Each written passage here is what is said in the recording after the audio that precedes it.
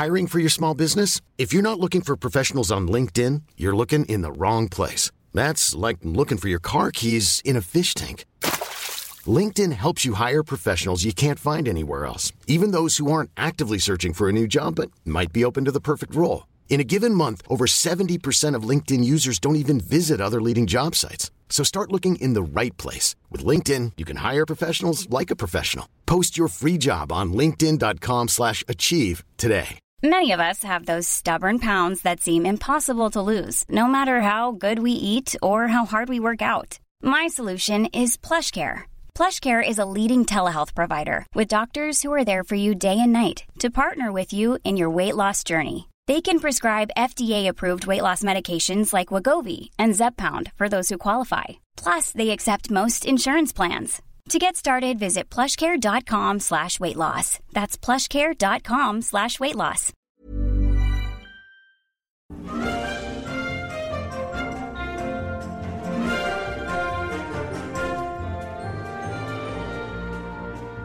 The Treehouse, episode 35, Sockdology, with Danny Baker and me, Louise Pepper. Very good morning to everybody. Here we go again. Another 3 hours of fun for old and young without the slightest hint of vulgarity. It has been pointed out, Peps, that unconsciously we seem to have slipped from 2 hours of fun for old and young to 3 hours of fun for old and young.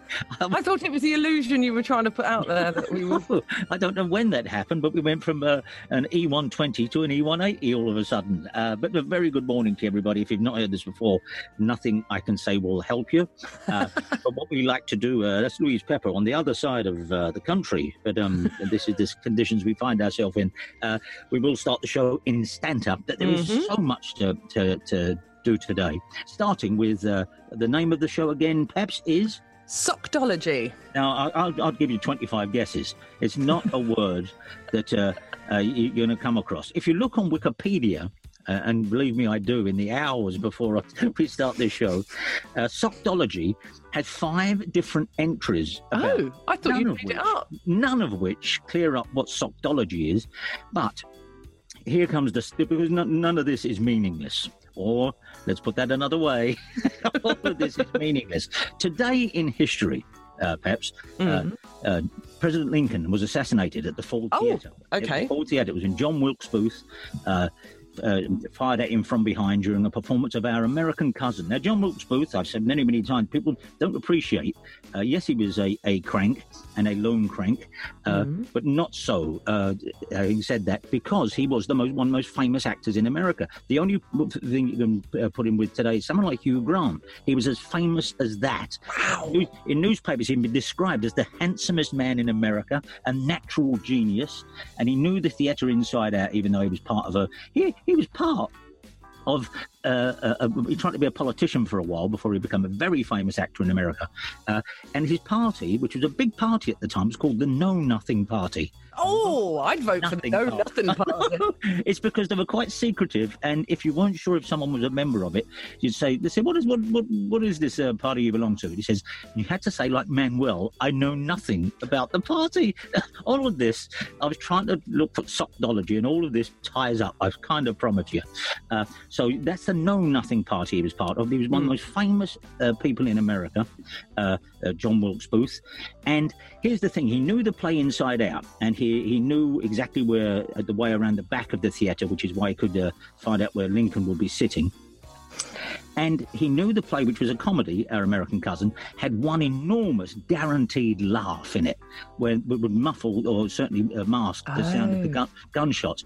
And that laugh was about half the way through when somebody turns to a woman in it, husband turns to his wife and says, well, I guess I know enough to turn you inside out, old gal, you sockdologizing old man trap. No. And that always got an enormous laugh, and that's when he fired. That was when he knew he could fire the gun, on the word sockdologizing. Now, that is why we call the show today Sockdology. And he did.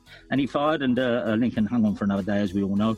That he jumped off the stage and said, thus to all tyrants, sic semper tyrannis. He also stabbed, but not fatally, thank God, the theatre's orchestra leader. who was behind... Oh, well, that seems a bit over the top. He was in a corridor behind the stage having a fag, and he stabbed him. And I knew that, but when I was looking up this morning, do you know what that orchestra leader's name was? Bill Withers. Oh, come off it. His name was William Withers. He stabbed Bill Withers on the way. Now, all of it. Shouldn't laugh, obviously. Comedy is tragedy plus time. He stabbed Bill Withers on the way out.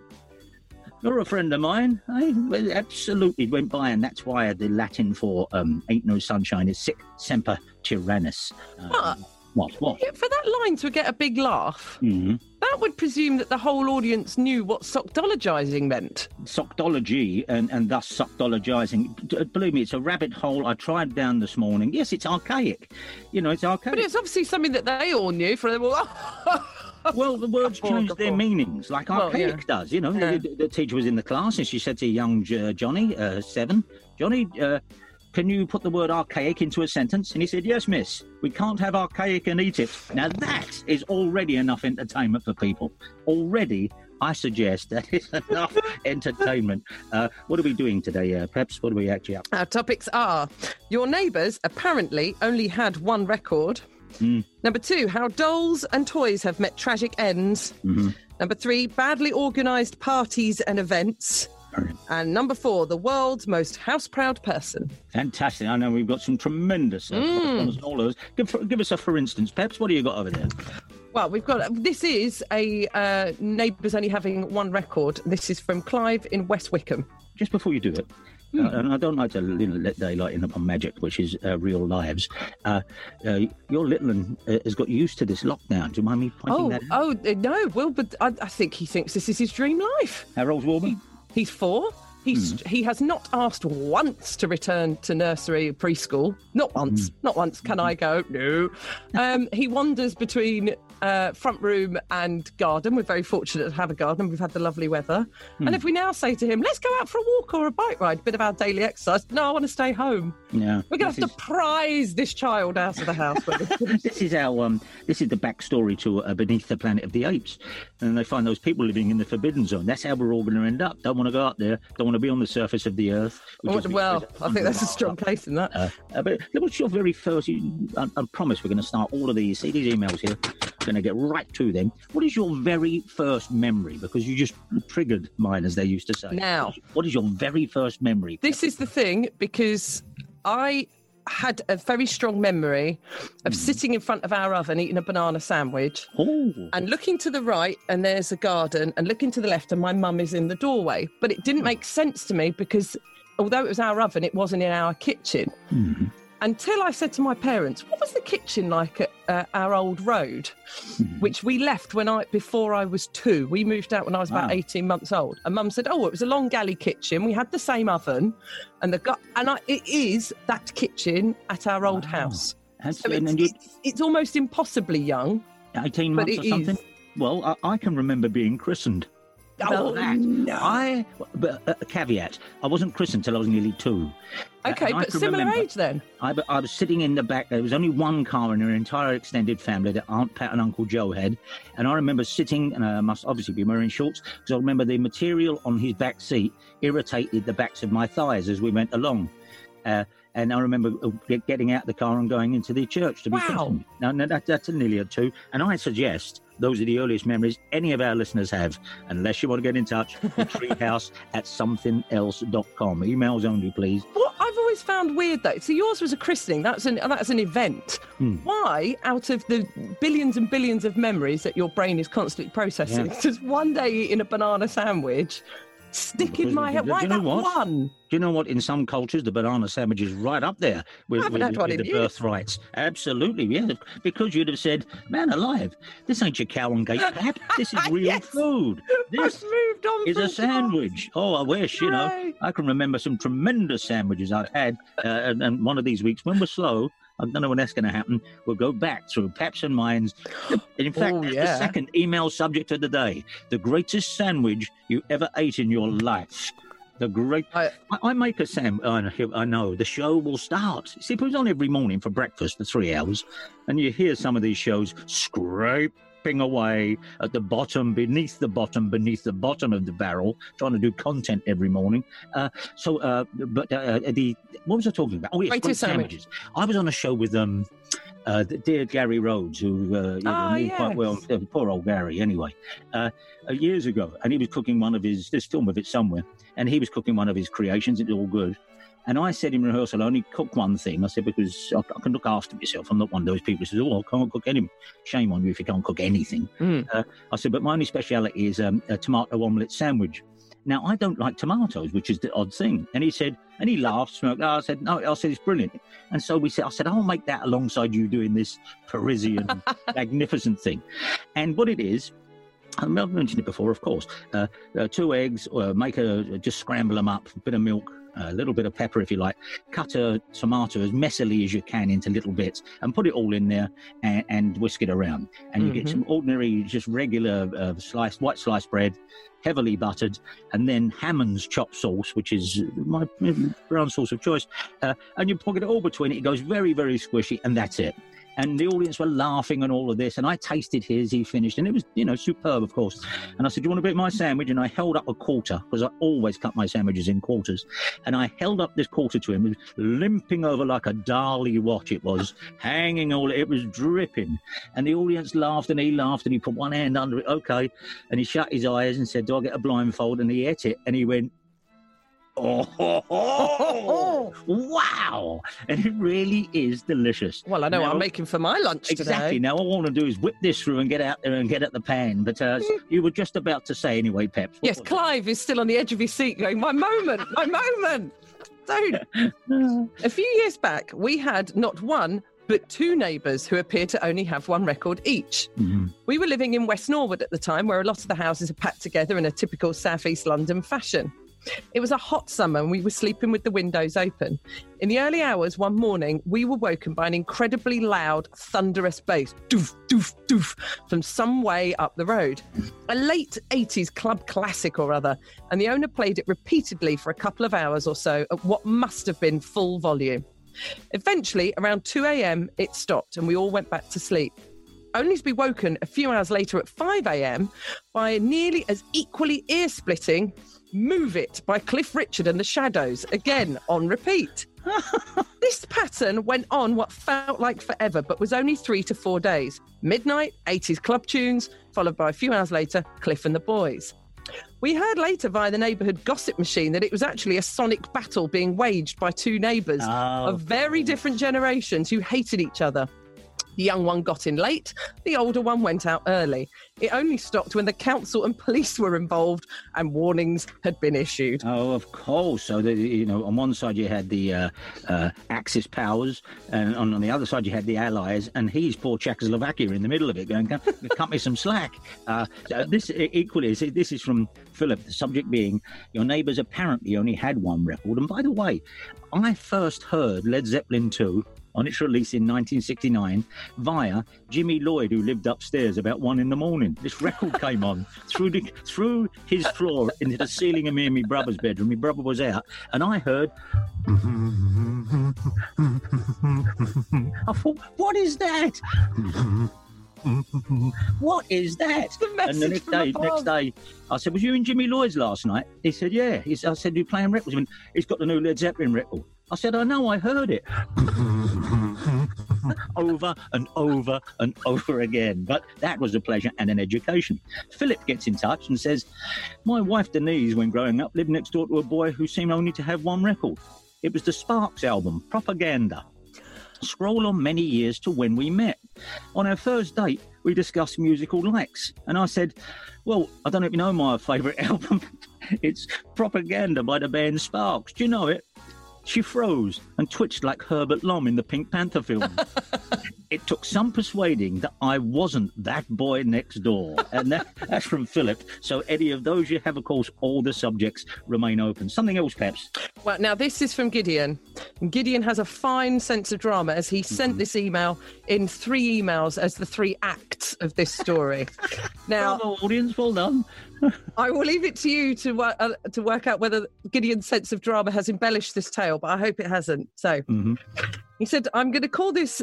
I've been waiting... He's called it The Unexpected Consequences. Get on with it. Otherwise I'll put the records on upstairs. Of seemingly trivial actions. I've been waiting for years for an excuse to shoehorn this tale into the show, but strange times and strange measures means I'm just putting it out there. The year was 1974. I was a 7-year-old child living in Africa with my school teacher parents, while my 2 older brothers were away in the UK at boarding school. However, the summer of 74, both my siblings were with me in Zambia, and unusually, my parents were house-sitting for a friend while they visited family. It was great. The house had a swimming pool, a huge garden, and was based in an affluent area of the Kitwe, the town in the north of the country where we lived. My mum was sunbathing in the garden while myself and my brother explored the surroundings, and in the undergrowth, we spotted a bright green chameleon. We didn't know much about lizards, except that our mother had an almost pathological fear of them. Ooh. Excellent, pronounced my brother as he picked it up and walked over to my prone mum and proceeded to place the chameleon on her thigh while she dozed. "Mum, what's that?" he said. Mum woke up, and before the creature had time to change its skin tone, she screamed and jumped as though shocked by 10,000 volts. And even though the culprit dislodged, continued a merry dance for around 30 seconds or so, running around the garden like a dervish. So far, so good, you say. Good story, thank you. But this concludes Act 1 of a 3-act play. Act 2, The Baboon Awakes. Email 2. I'm hanging on this, I really am. Go on. Who knew the house next door had a baboon chained up in the garden? Not us, that's for sure. Oh. Alerted by Mum's screams and the cacophony from the garden, next door's pet baboon got so worked up it ran round and round and eventually dislodged the holder that secured its neck chain and set it free. Oh. It jumped the fence and, with chain flailing behind, vaulted onto my mother's shoulders, proceeding to pull at my now hysterical mother's hair and ears, steering her like a mahout. Picture the scene now. 2 children screaming in the garden while their mother runs around with a primate riding her like a rodeo bull. Here comes Act 3. Enter Peter Viduka. Email 3. Was that your mum screaming the other day? Yeah, what was the matter? She's got a monkey on her back. All ex-junkies look up and go, yeah, been there, man. Been there. Anyway, continue. Sometimes we have divine intervention and sometimes dumb luck. Earlier that day, our car wouldn't start. Oh, now we're on to mechanics again. Mm-hmm. We knew a good mechanic, my dad's one, who was also a very close friend. His name was Peter Viduka, and a friend to the family as he taught me and my dad judo, but was also better at karate. Pure chance had him in the kitchen taking a break from the car with a great view of the garden and the madness. Quick as a flash, like a scene from Enter the Dragon, Peter ran into the garden and drop-kicked the baboon from my mother's head. There then proceeded a 5-minute face-off with Peter and the baboon circling each other, while my mum ran to lock herself in the bathroom. The baboon skulked over the fence eventually. Peter was treated like a hero, and Mum never mentioned it again. Best day ever. Wow. And I've got to say, you took tremendous pleasure every time you said the word baboon there, didn't you? Absolutely. The explosive bilabial was giving you plenty of pleasure. Baboon, yes, it was. You mentioned there, of course, Peter, who had a previous career and all of that. And one of our subjects is notable career changes. And as I was telling you not long before we came on the air, I can... a huge one of those. The mechanic who services my car and passes its MOT was formerly in all the Star Wars films and also in Time Bandits. He was an actor. He just gave it up one day and now runs a very successful car repair mechanics down in Deptford. Well, I think we're going to take a little break for an advert. We'll do that because coming up, we've got some absolute pips and dandies, including the first entry into the terrible end of toys and dolls. And there's an absolute belter coming with that. But if you want to lead us into the ad break by saying, here comes the ads. Peps? Here comes the ads. Good morning, everybody. It's the Danny Baker Show, radiating out across the airwaves. Come the sunshine or the rain, come aboard the Danny train.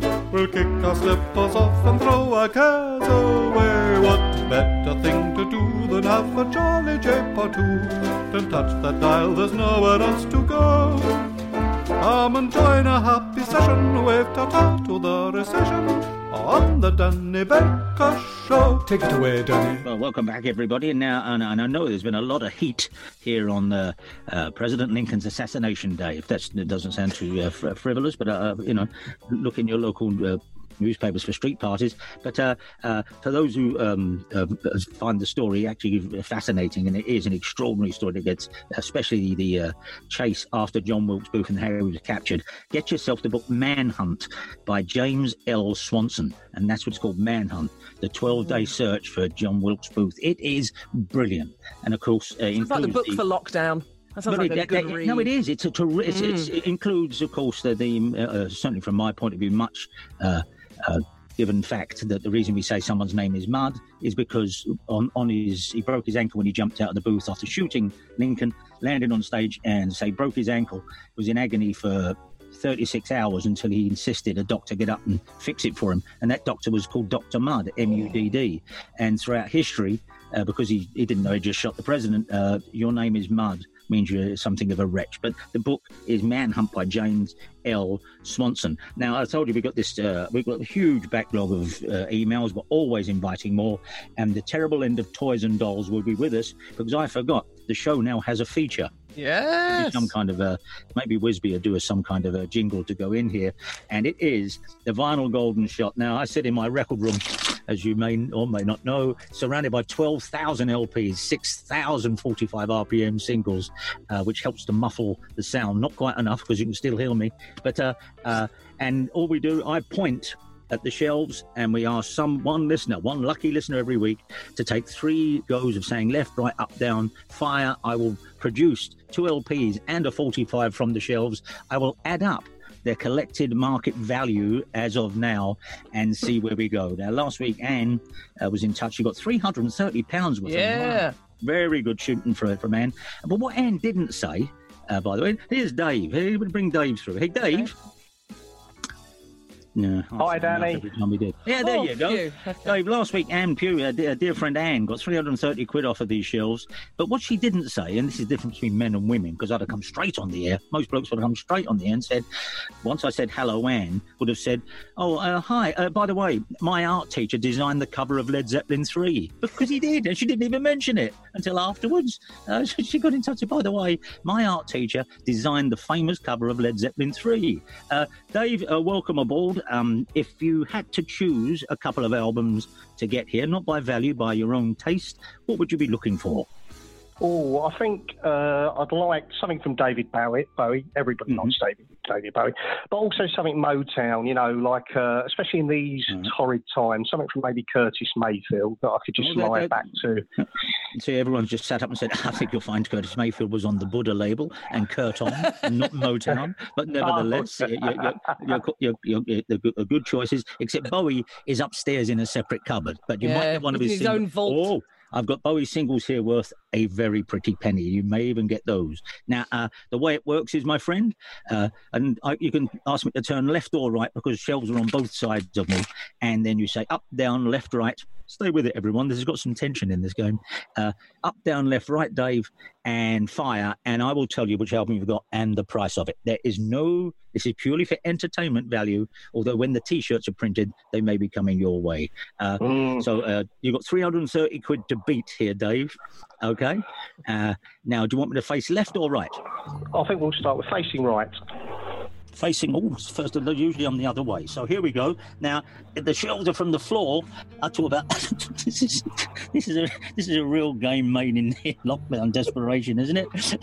We go from the floor. It goes up about 8 foot. So you can luxuriate. The audience are all with you and saying, "Take your time. We've got nothing better to do."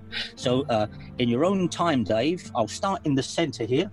You can go left, right, up, down, whatever you choose, and fire whenever you're ready. Okay, Dave?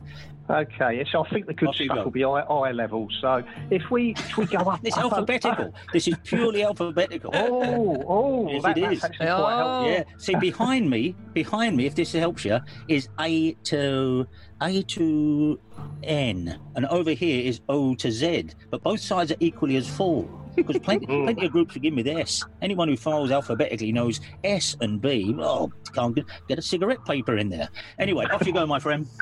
Okay, we'll go left a bit. Okay. Left. Yeah. No, not there. A little bit further left. Yeah. Then up a bit. Up a bit. Just have to stop. You're going into our little toilet in a minute. Stop there. Did you say up? Yeah, up a little, just a little. Stop. And then over to the right. Hang on. My headphones lead is strangling me. I am. Stop. Go on. And then we'll fire. Right there. Hang on. Oh, man. Oh, that was a view I didn't I've got it. expect. Okay. Do you know, I don't know what this record is. Oh, no, here it is. There it is. I'm afraid it's depressingly modern. Oh. It is Radiohead's A Moon-Shaped Pool, which is on vinyl. It's probably about, I reckon there's probably about 20, I'll give you 30 quid on that. I didn't know I had this. No idea I had a Radiohead. I know I had the older one. You've got A Moon-Shaped Pool, double album. It's a Radiohead. What do you feel about Radiohead and modern music? I actually like Radiohead. So although from a value point of view it wasn't very successful, I think from a taste point of view, super. Well, last week, as I say, Joan Collins was one of the albums that first came out, and that was only a Judy, not Joan. Eh? What I say, Joan Collins album. No, Yes. but that was a great thing. It was Joan Collins. The Dynasty hits. Very rare piece. It still hasn't Joan Collins album. How about this, Dave? I once interviewed Joan Collins, and I say this from love. Joan Collins' Auntie Pauline, who was about 90 then, and Joan was about 60. And she was very indiscreet, as she said about Joan. She said, things about Joan, I mean, she's always been very, very vain. She said, thin hair, we all do. Because she said, look, I've got, I'm very thin-haired, and she wears a wig all the time. Yeah, I know, this went out on the air. I said, does she? Oh, yeah, she always wears a wig. She's worn a wig since she was 17. This ain't getting us anywhere. Sorry, Dave. I'm talking to continue with these. Apart from a torrid image of a bald Joan Collins. You know, it may have just been family gossip, but there was her Auntie Pauline told me that. This is supposed to last 2 minutes, this game. It's sausage sandwich all over again. Right, I'm facing the other way. Is that all right? Yes, absolutely, yes. So now okay, we'll go down this time. We'll see if that's any more fruitful. Good. So down a little bit. Yep, still going. And then right. Yep. Then we're going to go right. And we're going to go right. Right, a bit further right. Getting interesting. Yeah. And then up just a touch up. Just up just a touch. Yeah. That'll do. And then we'll fire there. Oh mate, I don't think this is gonna. No, you've got a £7 album at best. Joan Jett's Bad Reputation, another album I had no idea that I had. Now, your haul is £37.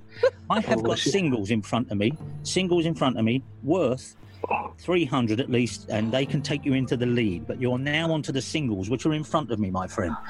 There are 9 shelves of them, and I'm pointing in the second. It's very, very tense. He said, trying to make up some ground. You've got to make up some ground. Now, above us here are the Beatles and Bowies and everything else. Everything else is in here. I'm very picky about the singles. I know every single one of those. They are all my children. So I'm right in the middle of the stack. And some of these will take you onto the top of the leaderboard. But which ones, my friend? Off you go. Right, well, we're going to go left. About there. Yeah, left there. Yeah. Then up a little bit more. Yeah. And we'll stop there and fire. Oh, my friend, if you'd have gone just left a little, you'd have been in it, because what you've got... it's not bad. It's worth. It's Neil Innes' How Sweet to Be an Idiot, the American version of it, which goes for about 30 quid, the single. But if you'd have gone left a little bit more, would have been into the Bowies. Oh, that's Bonzo, you see, yeah. Bees, you see, I was trying to visualise bees. And in fact, some of the Bonzos there, I've got acetates there. They're there to take you into it. But I'm afraid your haul, such as it is, Dave, I'm going to be generous and say you've got about 57 quid. Well, there you know. But the thrill of the game was the thing, wasn't it? That's the thing. Yeah. It was suspenseful, exciting. It was superb. How many albums you got? Lovely day out. It was a lovely day out. Have you enjoyed your time? You've been a terrific sport. I'm not doing rivalry here, but how many albums you got, my friend? Oh, well, it's interesting. I've got a load of CDs, but my two collections lost over the years. The first collection was my dad had an amazing album collection. He had so many. A lot of it would have been the old crew. And what happened to those? Well, he stored a lot of them in the loft. He had hundreds up there in the loft. And our next-door neighbour, we had a new next-door neighbour move in, and he decided to get the loft cleared, but didn't realise it was a joint loft. So, yeah. The really kind of the unbelievable thing was that as the van was going away with all these like incredible, all the Beatles albums. There was a Beatles single with "Get Back" and "Don't Let Me Down," and I used to play that when I was little. But as the van was driving, my dad caught the van. He caught the van and he ran up to say, "Look, you've taken my stuff. This was stuff in my loft." But what did he retrieve? He didn't retrieve any of the albums. He just retrieved a bag of all my old school stuff and all my old exercise books. That's in his favour. Meanwhile, about 40 grand went off and probably lays at the bottom of the landfill these days. Dave, we've got to go because the show's only got about another 10 minutes. But bless you, my friend, and that has been the always exciting Vinyl Golden Shots. Bye, Dave. Thank you very much indeed, Dave. It was a shame because I thought, he's going to pull this out. There goes my cans. not my headphones, my actual Red Bull. But I thought for him, and he was a heartbeat either way if it had gone earlier from some substantial stuff. But that's the way it's played, and we'll have another edition next time. Give us something over there, Peps. Well, there's a quick one from Gary. From the other week, we asked, born in neither hospital nor home. Mm-hmm.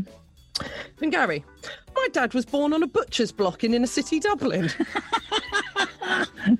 Despite the fact he grew up 500 yards from the maternity hospital, my nana was in the local butcher's, Quinn's, on North King Street when she went into labour. Dad always says he was born right there on the butcher's block. And we still got our weekend meets from Mr. Well, you'd have to, wouldn't you? You couldn't take your born on a butcher's block. Isn't that a lovely name for an autobiography? I might originate that. When we've done this on I think it's when we've done this on proper radio. There's one in the something else, isn't it? When we've done this before, amount of people who were born on underground stations. Oh, really? The terrific story, a woman said she went into labour, she was going down on the escalator, and thought, oh no. And I can't remember what station it was. And then we had about 4 or 5 women call up and say, yeah, I was born on an underground station, or I gave birth on an underground station. Yeah, so that seems to be... What? Sorry, my mum's cousin Geraldine gave birth to one of hers in the car park. Really?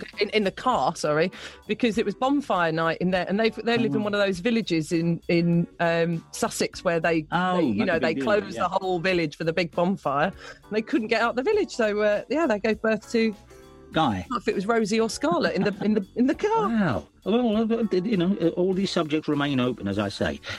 Now, this is something I've been trailing a little bit. The terrible end of toys and dolls. Oh, lovely. A beloved toy or doll, or perhaps not so beloved. It was quite common to certainly put soldiers and stuff, how to peg them on the washing line, then would all get an air gun and try and knock them off. That sort of thing. But more spectacular, the better. And this certainly is. This is from Neil. He said, we had to, when I was about 12, we had to write to perform a puppet show in English at school. My friend had a hard plastic money box in the form of Zippy from Rainbow. You lifted his head, his gaping mouth opened, you put a coin on his tongue, and Zippy swallowed the coin as his head slowly closed. It sounds like we were a fortune now. The premise of our sketch was that Bungle had gone rogue after a telling off from Geoffrey, who had he'd gone to sulk in a cupboard under the stairs, where he happened to find a miniature nuclear missile. He had decided to launch it, thinking that'll show them, when Zippy appeared, and Bungle claimed it wasn't a nuclear missile, it was just a cigarette. Oh, good. Well, I'll do his voice. Oh, good, said Bungie. I like smoking. Oh, no, it's come to this. Oh, good, said Zippy. I like smoking. And he snatched it from Bungle, and he got his lighter out and lit it. It was at this point in the performance, if one dare honour it with such a title, that we produced one of the bangers that we managed to smuggle back from France on a French exchange trip, and we put the banger on Zippy's tongue and lit the end. Of course, acting like it was a coin, the banger started to slowly disappear into Zippy's mouth, and he tried to swallow it. There was a hushed pause. Then with an explosion that got the teacher from the next room rushing in. Zippy's head blew off and hit the ceiling. Everybody laughed a lot at his tragic destruction. It was so brilliant that the teacher wasn't angry. He liked our script, and we were asked to perform it again. So we had to retrieve Zippy's head and tape it back on to perform it to the class next door, who had been disturbed by the first performance. Was it a tragedy? Was it a comedy? Ladies and gentlemen, you be the judge. From Neil. Isn't that something? He sacrificed his Zippy money box for art. Now that's the sort of thing we're looking for. Something from you, Peps. This is from Graham from a few weeks ago. This was Pop Stars in Your Front Room. Mm-hmm. During the mid-90s, I was renting a house in Dunfermline and discovered it was opposite to the late Stuart Adamson of Big Country fame. One afternoon, I arrived home and found Stuart and another member of the band, Bruce Watson, outside his house. Wow. I asked if everything was okay and was told that whilst he'd been away from home for a few days, a new front door had been fitted and he didn't have the key. He was waiting for his wife to arrive. I asked if they wanted to come in until she turned up. So I had two pop stars in my front room, drinking tea and talking about touring, football and front doors. Isn't that lovely? Graham. That's a tremendous one. Well, given our tremendous and successful vinyl golden shot, which half the nation is now hanging on. And by the way, the sausage sandwich game's coming back. Yes, we're going to get It's Bernie, all the usual offers. We're even going to get David Quo on one of these. We're going to get David Quo on one. Yes, we're going to hear again.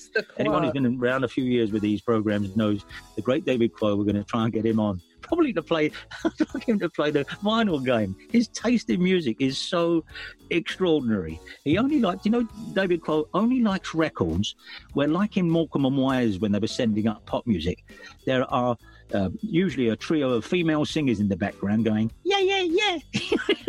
He only likes records that do that. Yeah, yeah, yeah. I put it to him once. Well, oh, yes, I buy anything that does that. Anyway, David Quo will be returning. But this is probably the most surprising email we have received. Oh, okay, bold. Possibly the most surprising email I've received for, I'd say, 25 years.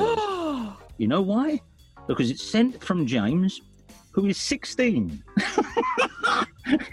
There's the demographic. Bang! Bang! He starts. Good for you, James. I know. We've got an email from a 16-year-old. At such a young age. That's brilliant. That's totally in his favour. Most of his lot are out there, dancing to Grand Funk Railroad, but he's not. He understands where we are. He says, firstly, I would like to stake a claim being your youngest emailer as I'm 16. With this in mind, I think this is best place me to share with what modern schools, or at very least my school, has in store vis-a-vis punishments and lines. Yes! Because we were doing... Do people still do lines and detention, etc.? Lines and detention and all of this. And we said, you can't even give anyone a funny look now because, you're not ancient, but I am, and I just presumed you can't. He says, a 16-year-old emailer says, on the matter of lines, they were very prominent in my primary school, where in what we called lost lunch, you would write out the school rules. Also, if you got 3 lost lunches in a week, you'll receive half an hour of school detention, but these were very rare. I should think so. If you get 3 lost lunches in a week, you're Al Capone, aren't you? In secondary school, lines didn't make an appearance, but detention certainly did. 15 minutes for being late, 30 minutes for failing to do homework. This one actually was hardly ever enforced, as most teachers saw homework as too much effort to set. He went to a great school. That's a great school. Before we continue with James, this again, I was doing the stage shows about how we used. I mentioned it last week. We used to try and get each other caned, or try and get try to put your hand up and say, you just try and get your mates into trouble. It's the lighter side of being caned, because seeing one of your friends get it was a lot of fun. But I do remember. I don't know why I did this, and I'm sorry to interrupt James's, but we were all sitting there, and Mr. Kistasamy used to take us for geography, and he was strict and very boring. If you'd put your hand up and say, he loved to thunder against modern society. It'd have fitted right in with our audience. And you could put your hand up as it was getting to the end of the lesson and say, sir, what do you think about the effect of television on the culture? And he used to hitch up one trouser leg, put it on a desk, on a chair, one leg on the chair, and say, you boys, television, you don't know it. your minds are so poisoned. And it was good for a 5-minute speech. And we'd all look at the clock then, and we'd get out before he set homework. And one week we got him into this, and he was about 20 seconds from the bell. And I don't know why I did it. I said, sir, if you carry on, you're not going to be able to set any homework. And the whole class, I thought it was the funniest thing I could have done. And the whole class came up and gave me a dead arm. Anyway, so our friend was... Well-deserved one. I know. Sir, I just thought, I can't resist it. That's the gag, isn't it? We're 10 seconds away from the bell. Sir. Anyway, so was it? Oh, yes. So you could get 3 lost lunches, and you have to, for failing to do homework, that would be 30-minute detention. You get an hour detention for being sent out of class for misbehaving. Another thing, by the way, that made me chuckle was Louise Napoleon Pepper's claim that everyone has iPads. This is very amusing, as I think my school laptops are about 12 years old, and the most school departments could afford a box of pens in the classroom. So yes, we do still write, Peps. In fact, good. Handwriting is a large part of the syllabus, especially in primary school, allowing you to earn your pen licence when your writing is neat enough. And in any case of my school, a fountain pen licence was also up for grabs if your writing is particularly neat. They give you a licence. You don't just write now. You get a that's better than iPad. That's a beautiful thing, isn't it? Oh, that is wonderful. I'd like to think that James, currently 16, when he's 50-odd, in the homicide department, quite erroneously come around and bust his door open. And they said, want to see some ID? You want to see some ID? And he flicks open his writing licence. That's all in order, sir. Sorry to disturb you. And off he goes again.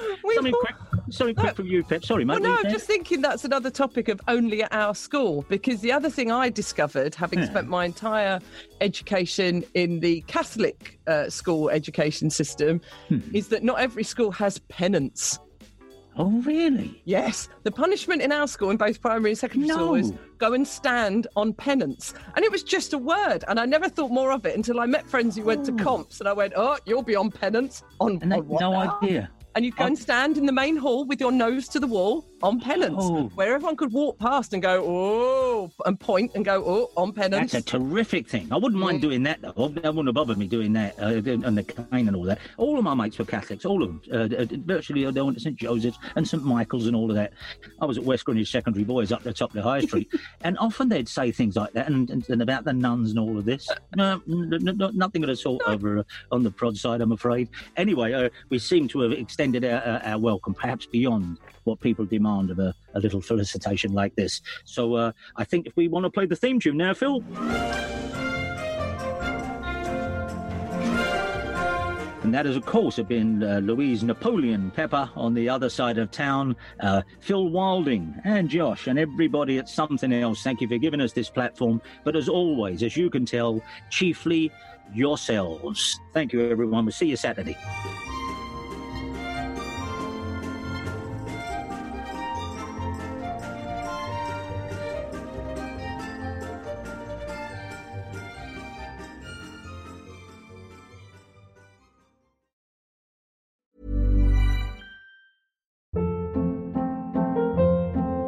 Hold up. What was that? Boring. No flavor. That was as bad as those leftovers you ate all week. Keke Palmer here. And it's time to say hello to something fresh and guilt-free. Hello Fresh. Jazz up dinner with pecan-crusted chicken or garlic butter shrimp scampi. Now that's music to my mouth. Hello Fresh. Let's get this dinner party started. Discover all the delicious possibilities at HelloFresh.com.